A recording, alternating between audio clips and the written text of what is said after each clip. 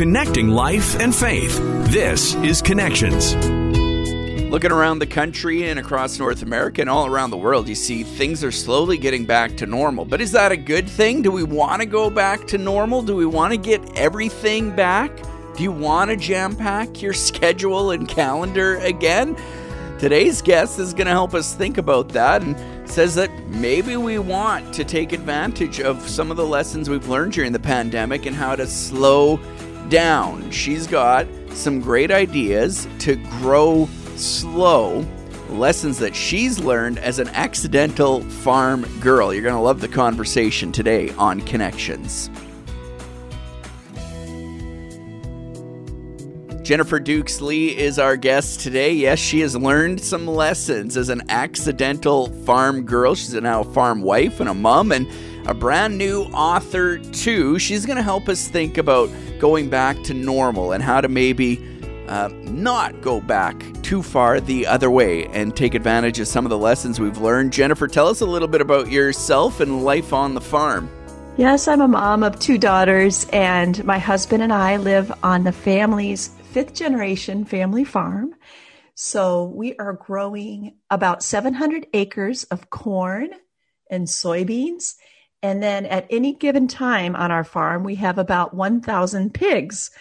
And the funny thing is, these pigs come to our barns on a big school bus where the seats have been ripped out. And so all these baby pigs are in this bus. It's just almost like a cartoon. And you open the fire exit in the back and they run down a chute into the barn. And I like to go help when the baby pigs come, but I am really no help at all. I basically just want to cuddle them all and give them names. But go ahead. I was just going to say, did you ever expect yourself to be the type to be out on a farm? No. Yeah. It's just wild because I grew up in small town Iowa, and I lived in the same town all of my growing up years, and I just wanted out of there. And I said, I am never coming back to small town Iowa. And for a while I lived in cities, and I was a newspaper reporter, and my husband went to law school. Well, God got a hold of both of our hearts, and we ended up moving back to the farm. And so I call myself an accidental farm girl because this was not in my life plan. And your husband is a law student. You Yes. are a former news reporter, and now you're raising pigs and a farm and children. Right. Sometimes I just look around, I'm like, what? This is not what I planned, but it's beautiful. Sometimes the most unexpected turn in our lives can be the thing that really grew us to become the people that God made us to be. And that's what I've experienced over these last 17 years on the farm.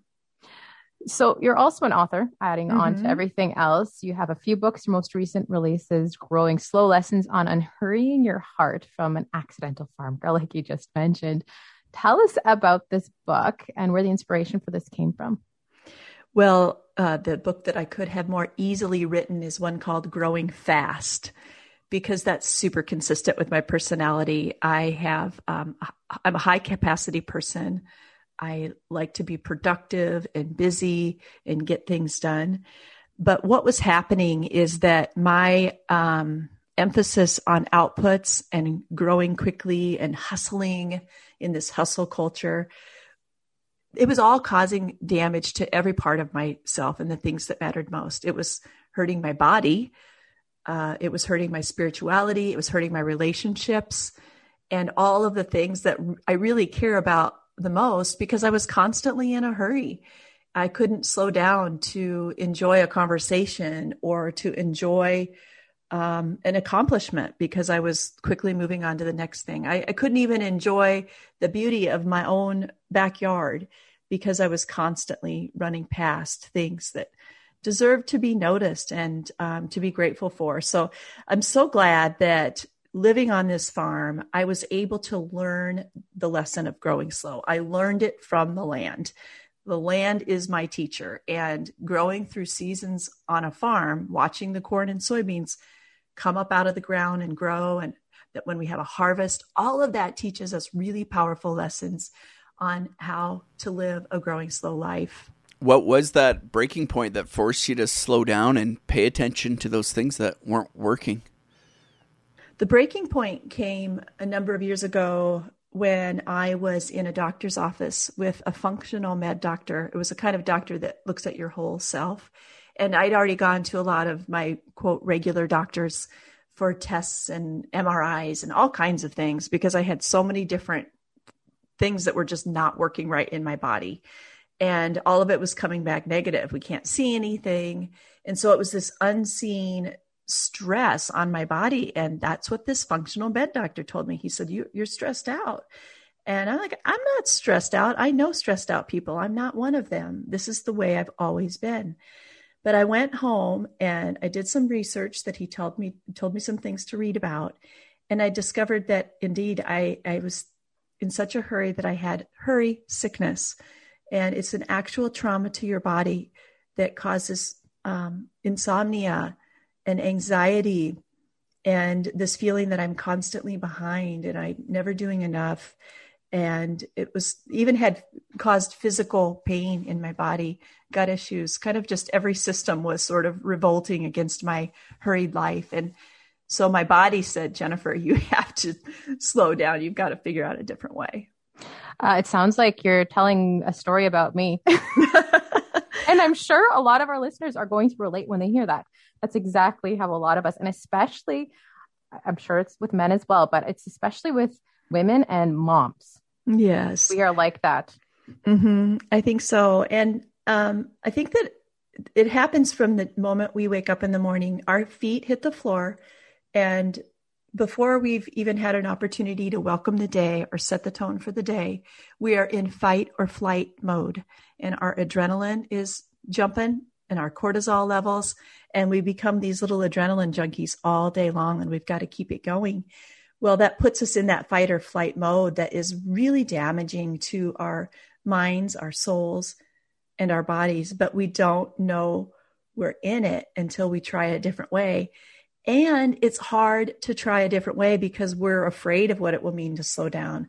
We're afraid we're going to lose our edge or that we're going to lose our job. Or I used to be so irritated when people would tell me to slow down because I'd be like, you have no idea what I have on my plate. Like I've got kids to take care of and there's things happening on the farm and I've got chapters due for my publisher and all of those things.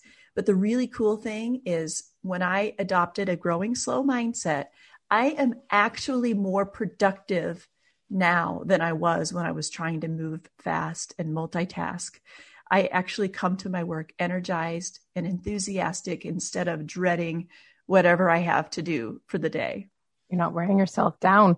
Right. The positive of 2020 and 2021 is that we have all been forced to start living that lifestyle, to slow down. Mm-hmm. What are some lessons that we can take from what we've learned over the past year and a half?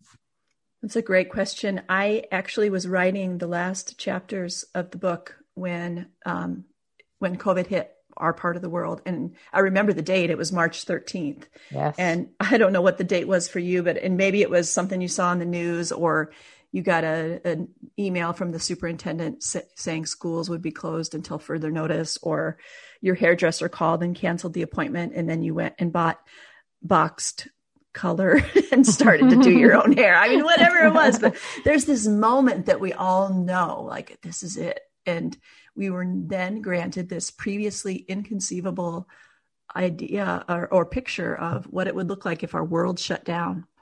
And obviously we don't want to go back to that. Obviously there has been tremendous irreplaceable loss and heartache as a result of a pandemic.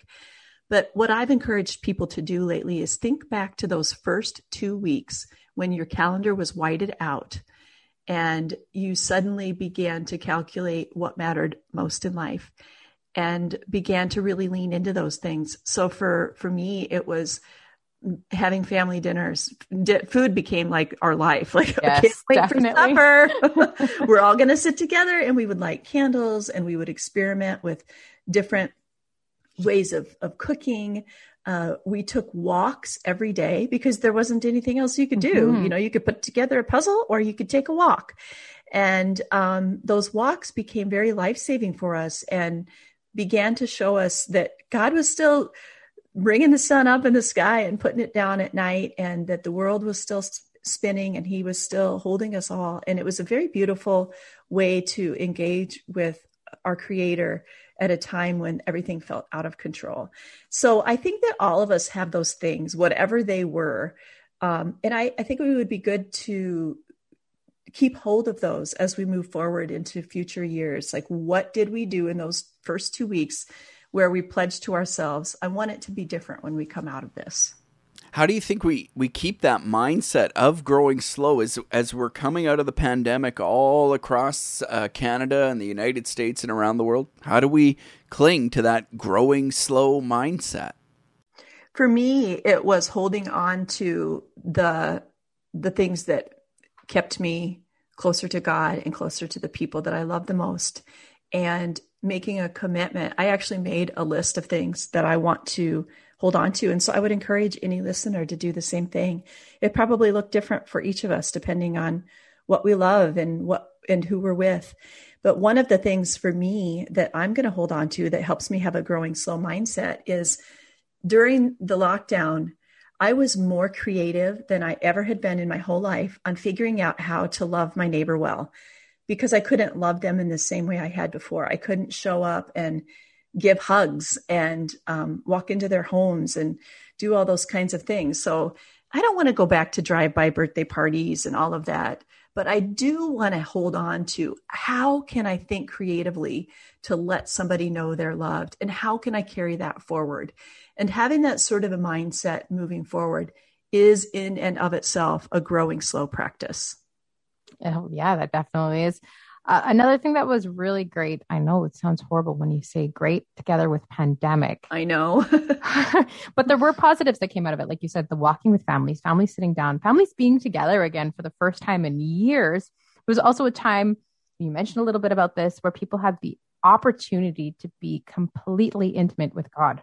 They had no excuses. They had no reason not to be. It was an opportunity to sit there and to actually be with him.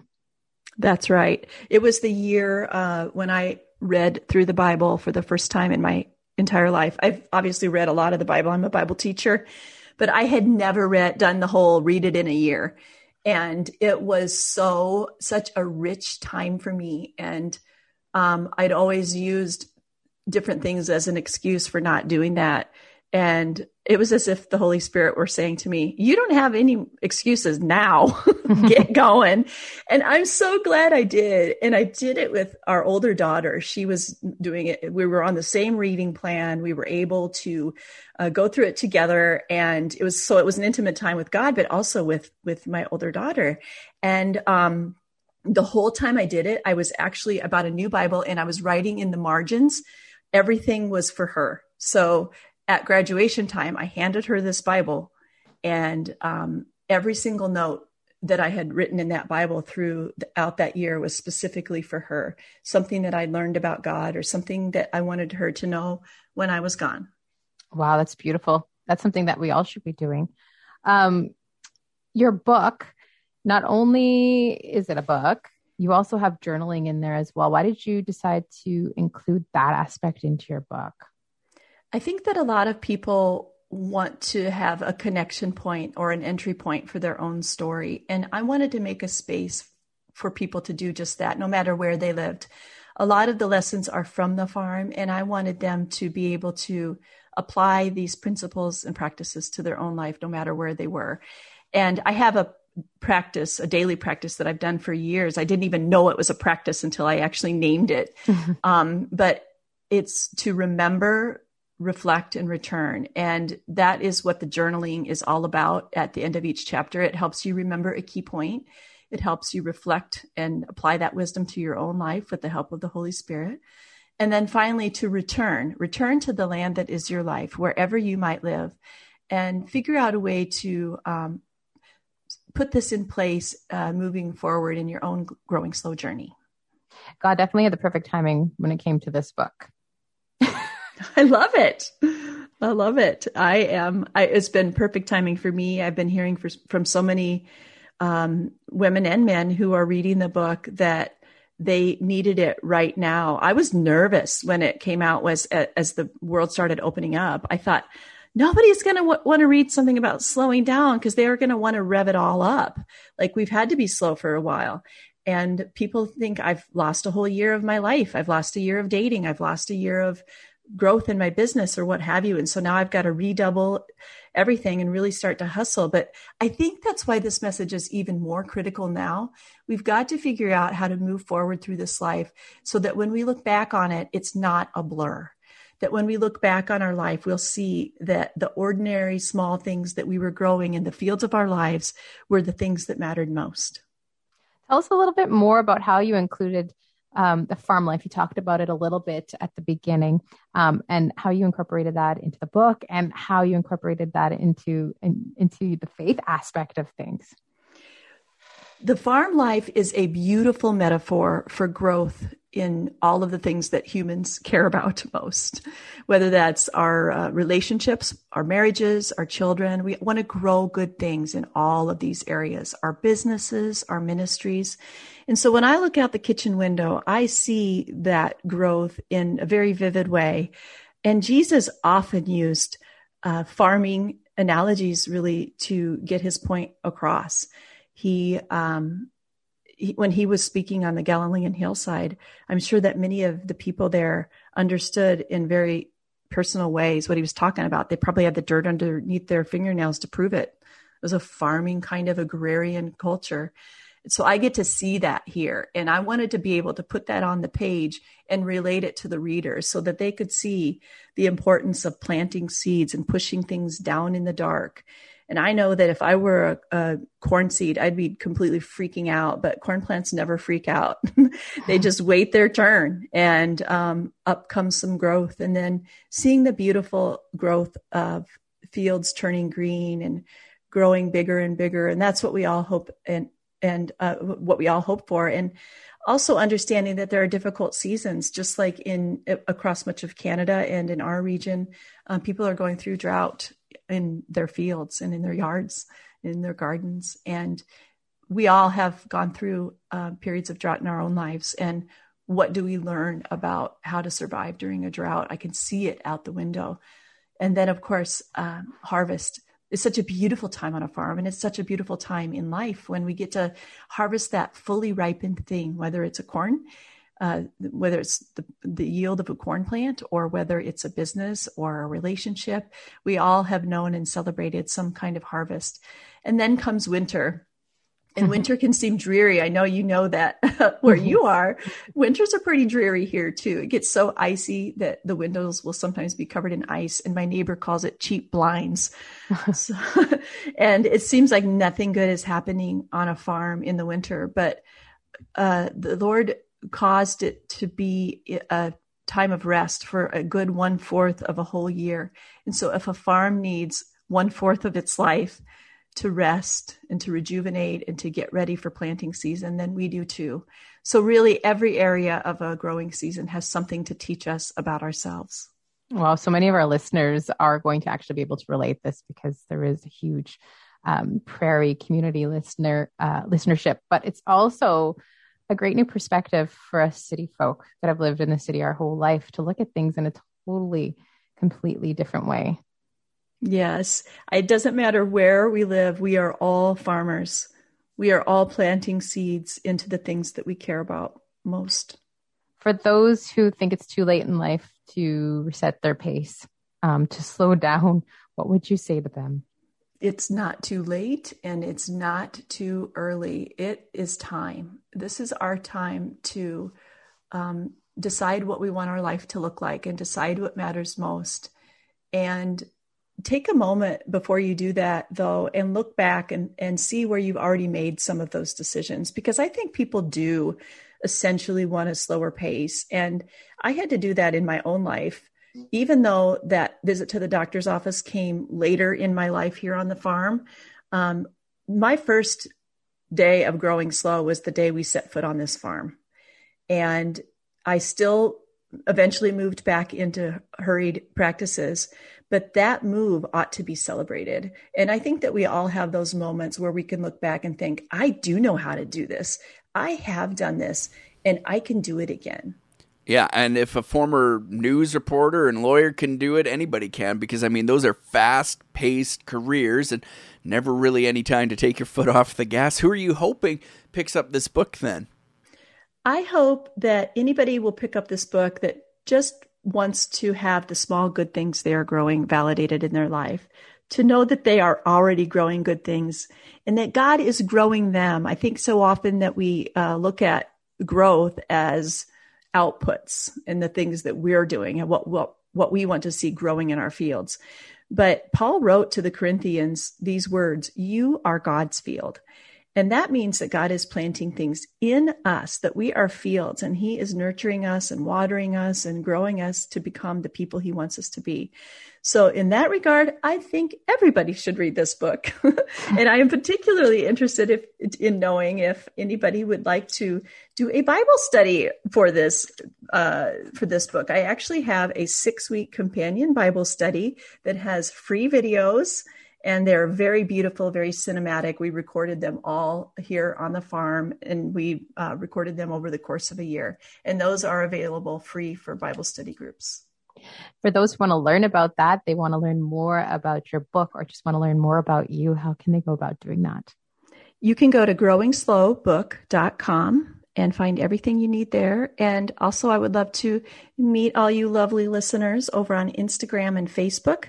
And I am Jennifer Dukes Lee in both of those places.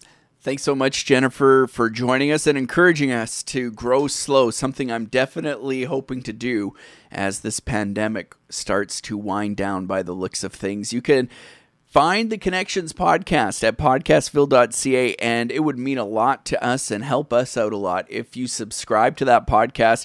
You can go to, again, podcastville.ca or anywhere else you get your favorite podcasts from, like Apple Podcasts or Google Podcasts. Just search for us, Connections, with Colleen Hood and Mike Tom, and we will talk to you again on Connections.